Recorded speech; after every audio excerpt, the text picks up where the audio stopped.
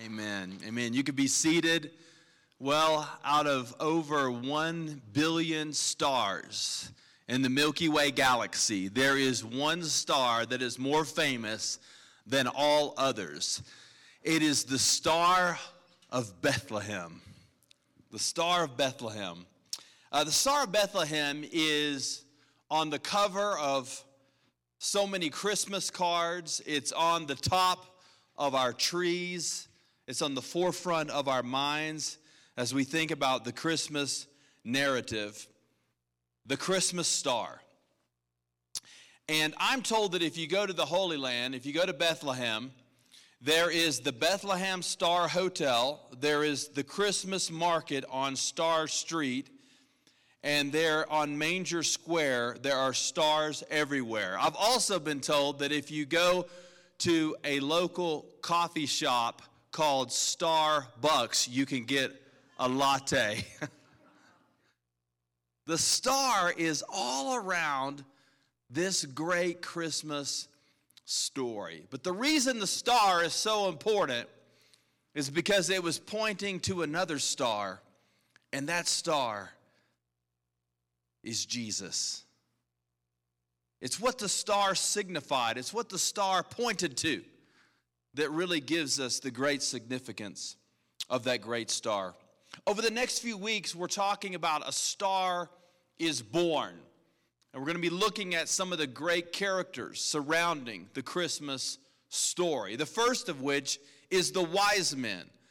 Today, I want us to look at these fantastic examples of faith and virtue as they left their home so many miles away to come and to travel and to find the baby Jesus.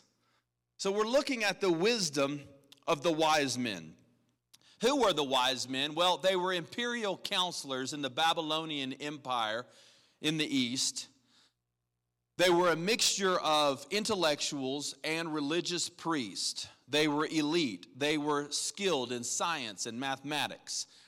They also loved astronomy, the study of the movement of the stars, and astrology, the meaning of the movement of the stars. And God is going to use this in a great way in their life. They were star-gazing bookworms, and furthermore, they were Gentiles and did not know many great things about God because they were from a foreign place and they did not know many things about the Old Testament and the Old Scriptures. However, they did have what many scholars believe, copies of the first 5 books of the Old Testament. And this is fascinating because King Nebuchadnezzar, the ancient Babylonian emperor, dominated the city of Jerusalem in the book of Daniel, and he took away the most gifted, the smartest, the most talented young men from Jerusalem. He took as exiles to Babylon. And Daniel was one of those young men. And in the book of Daniel, Daniel becomes the head of the Magi. And many believe that he introduced the teachings of the Old Testament to these pagan peoples. And so now, many years later, these men, as intellectuals, have studied the first 5 books of the Old Testament. And in those passages is a text about the coming of the Messiah and a star signifying his birth. All of this begins to come together in one beautiful narrative on this first Christmas experience. Well, there's also another individual that we have to talk about, unfortunately. His name's King Herod. King Herod was nasty. He was the ruler of Jerusalem. And when the wise men came to Jerusalem and inquired about the birth of Jesus, they interacted with Herod, and Herod was insanely jealous. In fact, the language of the New Testament uses the word he was freaking out. He was terrified. He was super concerned that the birth of this little baby would take his throne, even though the Roman Empire had put him in authority over the Jewish people. He didn't want anybody to be called the king of the Jews. Herod was a nutcase. Herod had 10 wives, and he killed his favorite. Now, can you imagine that? I don't know how he treated the other 9, but he killed his favorite wife. He also killed his mother-in-law. Now, I could kind of understand that.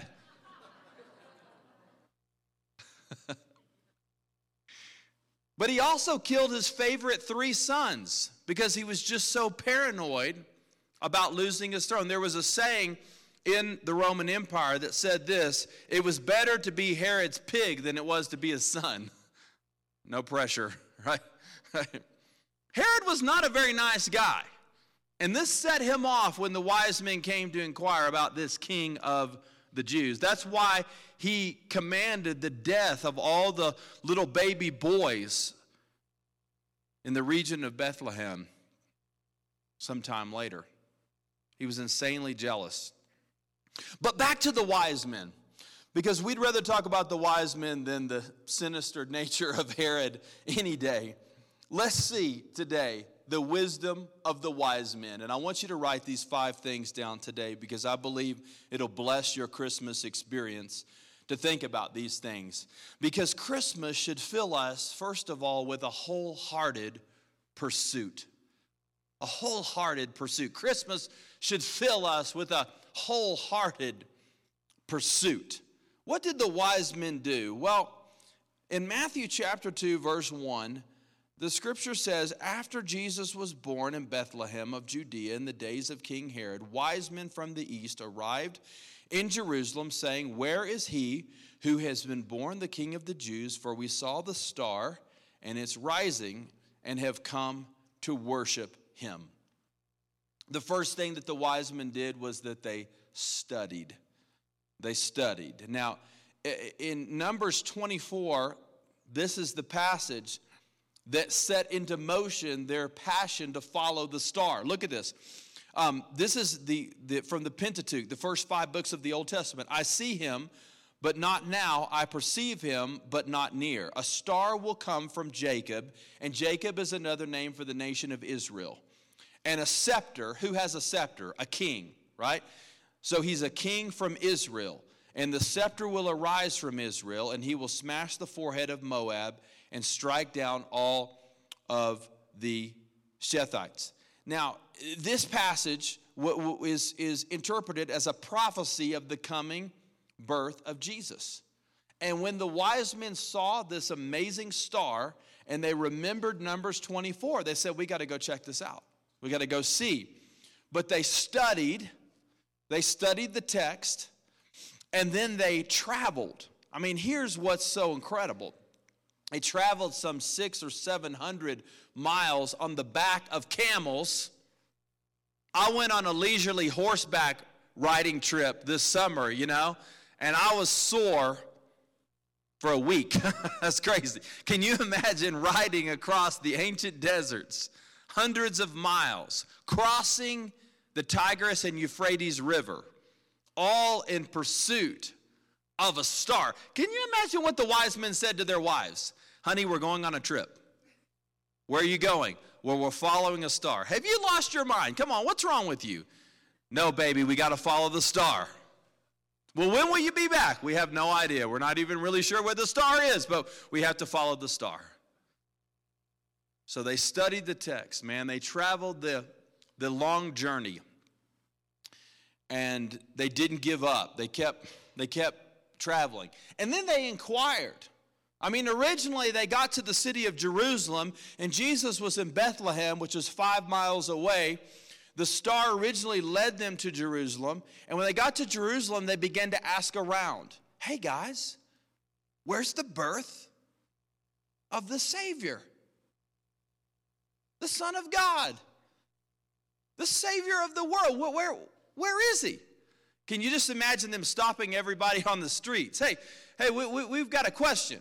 And they had to stand out because they were from another nation, and they had all of their priestly garb on, and they had an entourage. Sometimes we think, well, it was the 3 wise men. Well, you didn't travel great distances by yourself. And these were men of great influence and great wealth. They probably had a whole entourage with them A lot of times we think of the wise men as three because there's three gifts, but the Bible doesn't say there's actually three wise men. There's probably many more. They just brought three gifts. Maybe they went in together. You know what I'm saying? So they come to Jesus and then they inquire because they're still short. They haven't gotten to Bethlehem. So they're asking around. Do you love the passionate pursuit of these men? We're going to study. We're going to travel. We're going to keep asking questions. We're going to do whatever it takes to find the birth of Christ. You know, Jeremiah 29:13 says, "You will seek me and find me when you seek me with all of your hearts." And maybe today you're a spiritual seeker and maybe you're not a follower of Christ yet, or maybe you're kind of a new follower of Christ, and the Christmas season is something that's intrigued you. And I hope today that you would be inspired by the journey of these wise men, the pursuit to find the Savior. Jesus was not under their nose. They had to dig a little bit to find him. But when they found him, it was worth the journey. And every day, God wants us to not get close to Jesus, Jerusalem. He wants us to get up close and personal with Jesus in Bethlehem. And 5 miles away, they find the Savior. But what a great pursuit, a wholehearted pursuit. And when they found him, there was abounding joy. I mean, they had traveled all of these miles. They had made this great journey. They had studied the scriptures. They had inquired of the people in Jerusalem. And what happened? Well, in Matthew 2:10, it says, when they saw the star, they were overwhelmed with joy. And the star moves from Jerusalem to Bethlehem. And when they find the baby Jesus, there was nothing but great joy. The other times that great joy are mentioned around the life and ministry of Jesus centers around his resurrection and his ascension. So we got his birth, his resurrection, and his ascension. Great joy. All triumphant, climactic events in the life and ministry of Jesus. They found great joy. And all around the birth of Jesus, there's great joy. I mean, for crying out loud, Mary was so joyful that what did she do at the birth of Christ? Well, when the angels announced it, she began to bust out in song. She was joyful. Simeon was that old man about to die in the temple, and God promised him, you'll see the Savior before you die. He's rejoicing. The angels are rejoicing. The shepherds, when they receive word from the angel says, I want to give you good news of great joy. There's so much joy around the birth of Jesus. And we should be joyful as well as we think about his birth. The wise men could not even express what had happened. All they could do was fall down and worship. Their worship was spontaneous and it was passionate. And they fell on the floor and they rejoiced. And when you have the joy that Jesus brings, nobody can steal that away from you. I hope this Christmas season you experience the great joy that he brings. Because his joy comes in fervent worship. It says they entered the house and they saw the child with Mary, his mother, and falling to their knees, they worshiped him. They responded with joy and with worship. Now it says the house. A lot of times when we see nativity sets, we got like the shepherds over here and the wise men over here and the little manger and all that. Actually, when you read the text, the wise men probably did not get to Jesus till he was maybe 1 to 2 years old. First of all, they had to travel a great distance. But second of all, they're in a house. So the baby Jesus is still a baby. He's still small. But it's probably not right after the birth. Okay, the wise men came after the shepherds. The shepherds were there first. The wise men were there second. You know what's something else that's so interesting about the wise men? Matthew is the gospel that is written to the Jewish people. There's over 100 quotes from the Old Testament in the Gospel of Matthew. And Jewish people did not really respect, they were suspicious of Gentile people. And yet Matthew takes so much of the Christmas narrative recording the encounter with the wise men. Just so interesting. I believe one of the reasons why he focused on that is because the gospel, the birth of Jesus Christ, is not just for Jews, but it's for all people. And Matthew inserts this powerful story of these suspicious Gentile pagan people coming to worship the birth of Jesus right here. Well, their worship was fervent, it was passionate. Worship is defined as our wholehearted response to God's extravagant love and mercy. And man, the worship experience that these men had when they found Jesus is spectacular. In the ancient world, children were seen more as a nuisance than they were as a blessing. They really were. I mean, today we dote over children, don't we? We're like, they're so cute and all that. Grandparents especially dote over children. Is that right? When I was a kid growing up, we didn't have soda and we rarely had candy in the house. When my kids get back from grandma's, it's like, Dad, we had Hershey's Kisses for dinner. I'm like, oh my, what does the world come to? We dote over children. Children are kind of seen as kind of like, they were lowest on the totem pole. And yet these men of great intellect, of renowned influence, of great wealth, fall down on their knees and worship this baby. Wow. There's three responses we can have to worship during this Christmas season. We can have a Herod worship. Let me know where Jesus is so I too can come and worship him. Herod is the facade of worship. He's the one who proclaims to want to worship, but really, in reality, it is surface, it is shallow, it is a facade. I want to go through the religious motions of worship. I don't really want to worship. I just want to kind of do my own thing. But in deed and in at least in word, I want to worship. We could have a superficial worship experience this Christmas. We could respond like the chief priests and the scribes. In fact, when the wise men got to Jerusalem, they were put before Herod and they said, where's the baby? And Herod said, chief priests, scribes, come here. Hey, you guys love the Old Testament? You guys read the prophets? Where's the baby going to be born? And they're like, bang, Micah 5:2. He's going to be born in Bethlehem. The wise men are like, thank you so much for the information. Herod says, let me know, because I want to come and worship him with my swords and daggers, you know? Here's what's crazy. The chief priests and the scribes knew the word of God. They knew the prophets. They knew where Jesus was going to be born. And what did they do? They stayed in Jerusalem. They were only 5 miles away from the greatest event that had ever occurred. And the wise men, however, had traveled hundreds of miles to come and to see Jesus. You could say the chief priests and the scribes, they missed this great worship experience. They were utterly indifferent to the birth of Jesus. Let us not be indifferent to the coming of our King. But there's a third worship experience. That's the worship experience of the Magi, of the wise men. They were not indifferent. They were passionate. They were passionately pursuing the birth of the Son of God. They were overjoyed. They worked hard to find Jesus, and when they found him, it was all worth it. They found what they had been searching for. The scripture says, and when they found him, they worshiped him. That's why we don't worship Mary.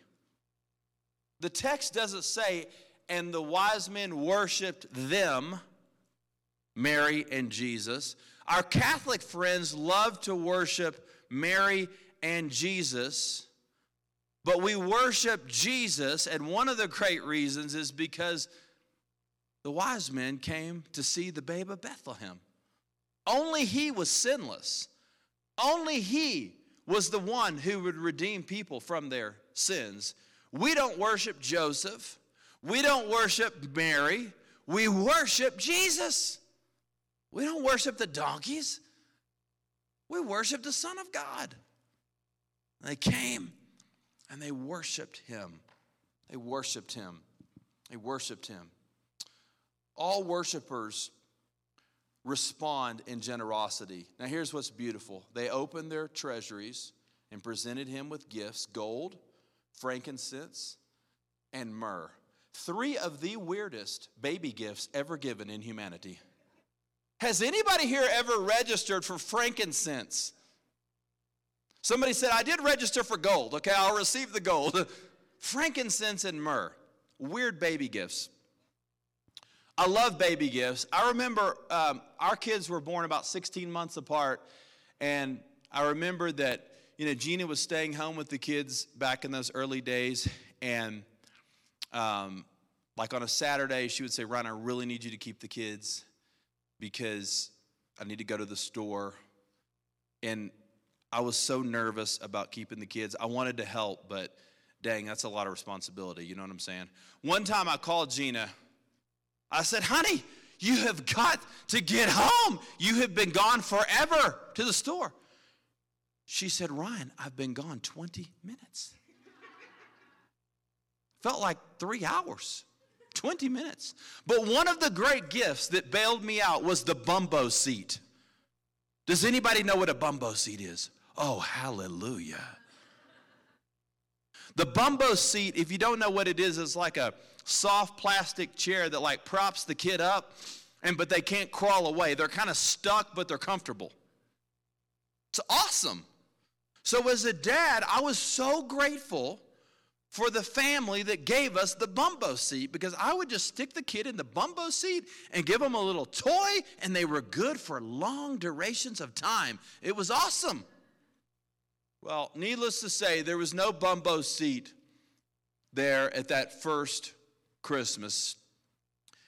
In the manger and then later at the house, the baby Jesus received some fantastic gifts, even greater than a bumbo seat: gold, frankincense, and myrrh. Gold was a gift that was given to a king. It acknowledged the authority and the rule of Jesus. What an appropriate gift. Now, what about frankincense? I hear frankincense, I think about Frankenstein, But frankincense was an incense that was allowed, it was only to be allowed to worship God in the temple, Exodus chapter 30. So it was a special smell that was reserved for the worship of God. It was sacred.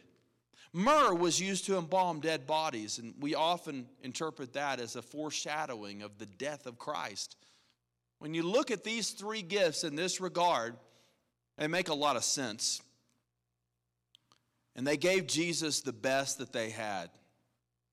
That's why when we bring tithes and offerings, we give generously, we give faithfully, we give thoughtfully. Because when we give, we don't give to an institution, we give to Jesus. And that's our response to him. A few years ago, I had a great aunt that died, and she was a really awesome lady.